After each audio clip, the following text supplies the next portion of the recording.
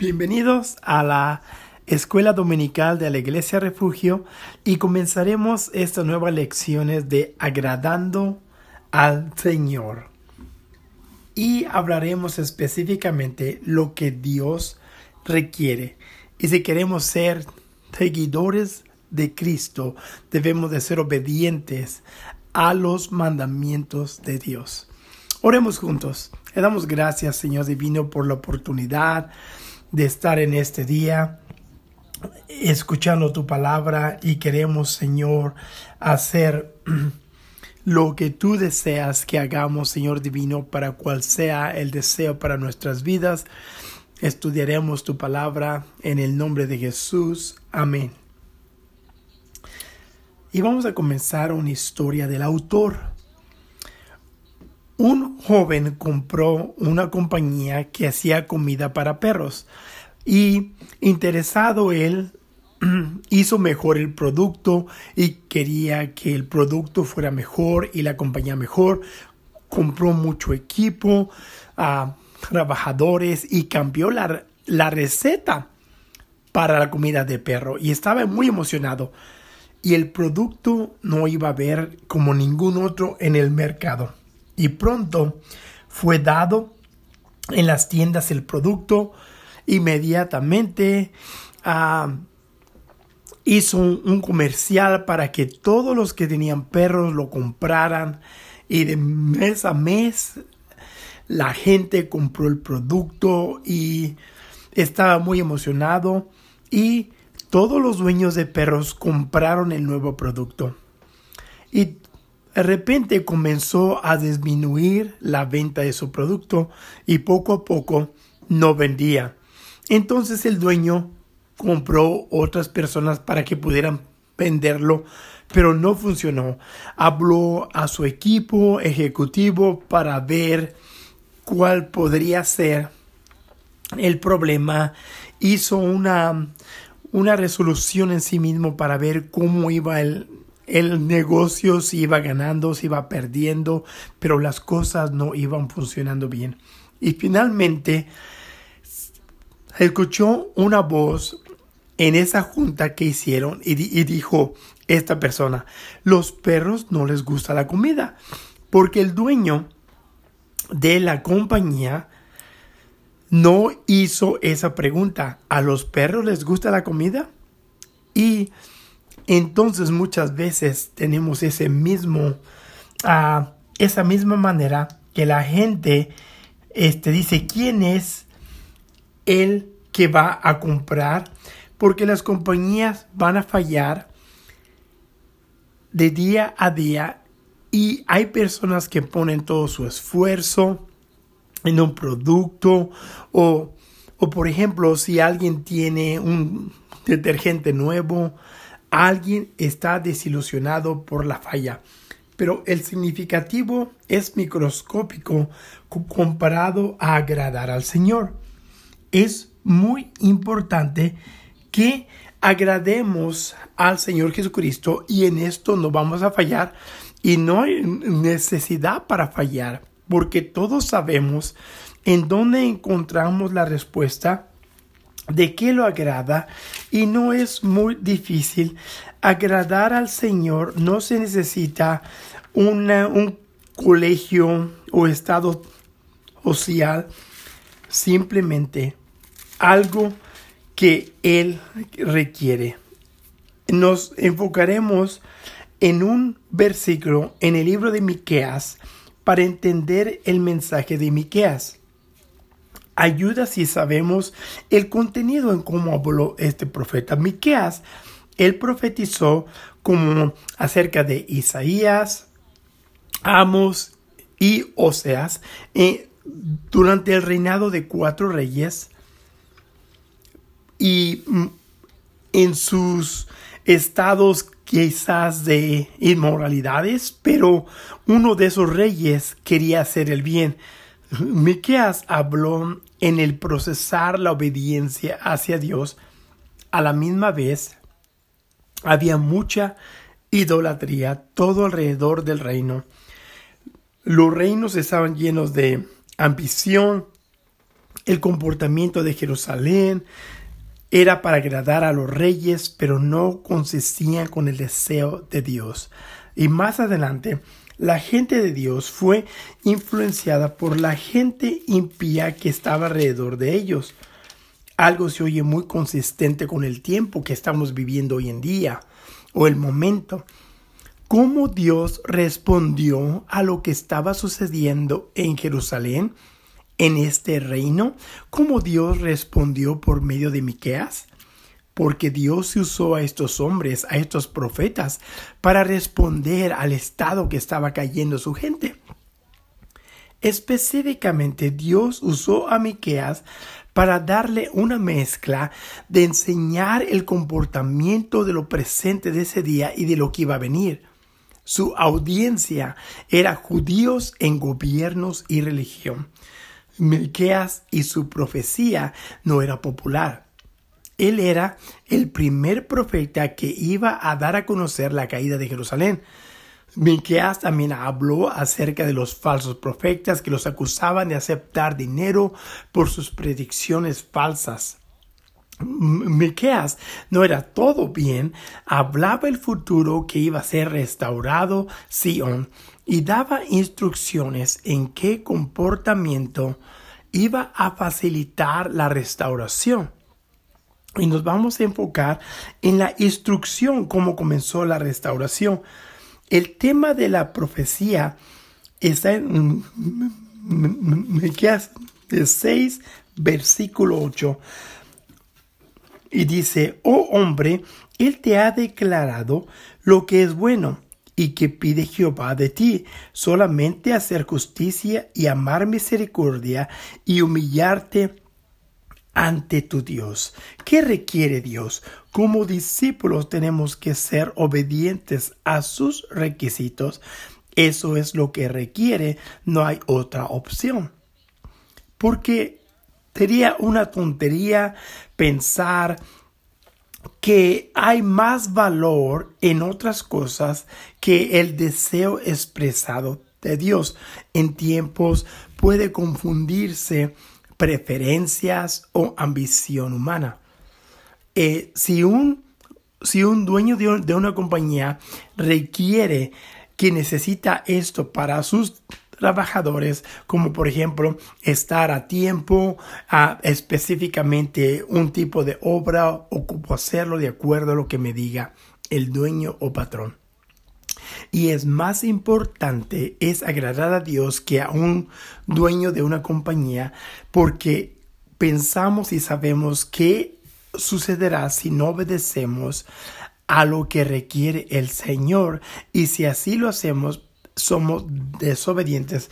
El profeta Samuel habló de la desobediencia de Saúl. Primera de Samuel 15, 22, y dice Samuel: se complace Jehová tanto en los holocaustos y víctimas como en que se obedezca la palabra de Jehová. Ciertamente el obedecer es mejor que el sacrificio, y el prestar atención que la grosura de los carneros. El hacer comportamiento es opcional, pero el obedecer es necesario. Los amalequíes, que eran constantes adversarios a Israel, esperaban para tener una batalla. Números 14, esa historia. Pero después de ser profeta, Samuel da a conocer a Saúl que le destruyera todos los amalequitas para que no viviera ninguno de ellos quedara vivo. Y Saúl hizo bien en preparar de hacer las instrucciones de Samuel y trajo 210,000 guerreros. No solamente un ejército enorme, pero su estrategia era muy bien para ganar esa batalla, y atacaron y ganaron al enemigo. Con esa batalla, Saúl y su ejército que ganaron al enemigo y lo tomaron bajo control. Pero como el caso sucedió, Saúl estaba haciendo bien en llevar las instrucciones que le habían sido dadas, pero después hace una vuelta a la desobediencia. Quizás comenzamos bien a hacer cosas para Dios, pero nos vamos a distraer por cualquier otro interés. Otras prioridades y valores nuestros vienen en medio de la destrucción, falta de enfoque y cambió las prioridades, y todo eso podemos ver en la acción de Saúl, porque Saúl fue instruido a hacer dos cosas: destruye todos los amalequitas y vas a matar todos los animales y ganado de ellos. Pero casi lo hizo, lo que era requisito, casi era lo que le pidió. Pero el rey Agar, él se quedó y dejó lo mejor del ganado. Esto obviamente no era obedeciendo lo que Dios requirió. Saúl fue selectivamente obediente. Las posesiones de los amalequitas eran todo lo que tenían.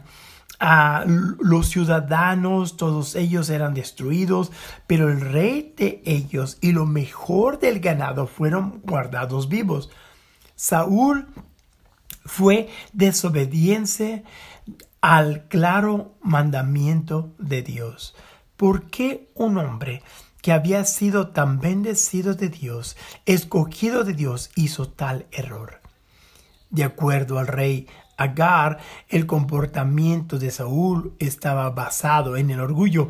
Era una costumbre que un rey guardara al otro rey como testimonio o trofeo de ese reino y conquista del poder. Saúl dominó sobre Agar, iba a ser visible a la victoria de Saúl. El éxito son rápidos olvidados porque la vida continúa, pero si estaba Agar vivo, iba a ser recordado del éxito de Saúl. Es lo que sucede, que no realmente es lo que había sucedido, pero recordemos que el Señor era la victoria, pero fue desobediente en hacerlo de esa manera y quería alzar su propio nombre. Adicionalmente, quiso guardar el ganado y hacía sentido económico. Lo mejor del ganado estaría con los que ya había agarrado, y lo que él tenía aumentaban en número en su calidad de Saúl. Pero se le olvidó el requisito de Dios y la ambición vino a hacer lo que no le agradaba a Dios, la desobediencia. Él hizo su decisión basado en su orgullo y hizo la decisión confiando en sí mismo y proveyendo para sí mismo, en lugar de confiar en Dios que provee para él y darle a Dios todo el crédito. Podría haber una manera, otra que agradaría a Dios en eso. No, porque ya el Señor le había dado instrucciones, y ese deseo de controlar lo que estaba sucediendo en su propia vida, este deseo de proveer para sí mismo y no confiar en Dios, y el deseo de dar a su propio orgullo, se puso en medio de la obediencia completa de Dios al mandamiento que le había dado.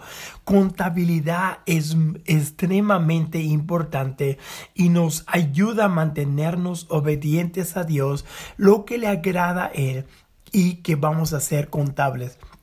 El Señor dijo al profeta Samuel de la desilusión del rey Saúl. El siguiente día Samuel va a buscar a Saúl en el campamento, y las primeras palabras que dijo Samuel dijo: bendito sea el nombre del Señor, he hecho lo que el Señor quiso. Iba a bendecir su manera de esa manera, pero obviamente nos damos cuenta que el rey no había seguido las instrucciones del Señor. Había hecho la mayoría de lo que pidió, pero una obediencia parcial no es obediencia completa, ni aún en esta historia, pero obediencia parcial no es obediente, no importa cuánto le dijo que había hecho el mandamiento del Señor, el rey Saúl, podemos ver que hubo desobediencia. Y Saúl, el contar, no confundió al profeta. Samuel, el profeta Samuel, él había venido a confrontar a Saúl por no haber hecho lo que el Señor le había pedido. Él le iba a contarlo contable por lo que él no había hecho. Necesitamos a un líder que puede confrontarnos con preguntas difíciles. Samuel no iba a ser como chismoso o averiguar qué hizo o no hizo, pero quería saber si obedeció la palabra de Dios. Quería saber, nuestros líderes están preocupados con nuestra relación con Dios y si le agradecemos a Él con obediencia o no. Sin ningún retardamiento, le dice Samuel qué es ese ruido de ovejas y ganado. Y puso a sus soldados como responsables que habían guardado las ovejas. Si así hubiera sido el caso, aún Saúl era el líder, que él no fue buen líder. Y guardó todo el ganado porque la gente deseó lo mejor, porque querían sacrificar al Señor tu Dios. Cuando pecamos, es mejor que llevemos toda la responsabilidad. ¿Hay alguna justificación por la desobediencia voluntaria a Dios? Saúl le dijo que era la culpa de los que andaban con él y que nuestras acciones, pero cuando Dios nos llama a contar, no debemos de darle la culpa a ningún otro. Esto es como una plaga en nuestra sociedad hoy. Gente constantemente culpa a otra persona y los errores se hacen, esta persona hizo y la otra persona hizo aquella. Y todos podemos de pensar de alguien que constantemente pasa la culpa para otras personas, cuando lo que debemos hacer es decir, sí, fui yo el que hice el error, porque tomando el error y ser contables por lo que hicimos nos lleva al arrepentimiento para que nuestra relación esté bien con Dios. Si culpamos el pecado a otras personas o la desobediencia a otras personas, nunca vamos a llegar al lugar de arrepentimiento. Y es lo que debemos de buscar cuando hacemos un error, buscar el lugar de arrepentimiento. ¿Cuál es lo que va a venir en agradecer al Señor? En la explicación de Saúl, el profeta Samuel da una historia del reinado de Saúl. Empezó Saúl como alguien insignificante. Dios lo escogió ser rey ungido sobre Israel. El Señor dijo a Saúl que destruyera a todos los amalequíes y no obedeció a eso. Y muchas veces somos ese tipo de personas como Saúl, aún en la desobediencia obvia. Saúl le dio respuesta incorrecta al profeta Samuel. Él dijo en esencia: yo he destruido a los amalequitas y he traído al rey conmigo. Su interés y su orgullo estaba con él. No guardó al rey de Agar como su ídolo, pero lo guardó para su orgullo y dar a conocer que le había hecho. Saúl tenía una diferencia cómo destruirlos, pero ni Saúl ni Samuel eran las instrucciones que Dios había dado. Y era algo pequeño, pero se comprometió y continuó a hacer desobediencia a Dios. Saúl continuó guardando el ganado de otros, aunque otros habían hecho la decisión de guardar ese ganado. Saúl fue responsable totalmente. Si guardaron el ganado, él como rey dejó la responsabilidad de su liderazgo para guardar todo ese ganado, porque si él hubiera obedecido, hubiera matado a todo el ganado como le fue dicho. Pero ahora nos dice otra cosa que nos dice el autor de la historia. Hay muchas personas hoy que profesan amar al Señor, dicen que están haciendo toda su voluntad y confían en sus palabras, pero siempre están en queja. ¿Y sabes por qué? Porque tienen ídolos que guardan en ciertos lugares. Está oculto. Tíralo, lo que tengas ahí, porque Jesús quiere este templo que esté limpio, y aún quiere que todo esté limpio, pero mantente parado ante Él.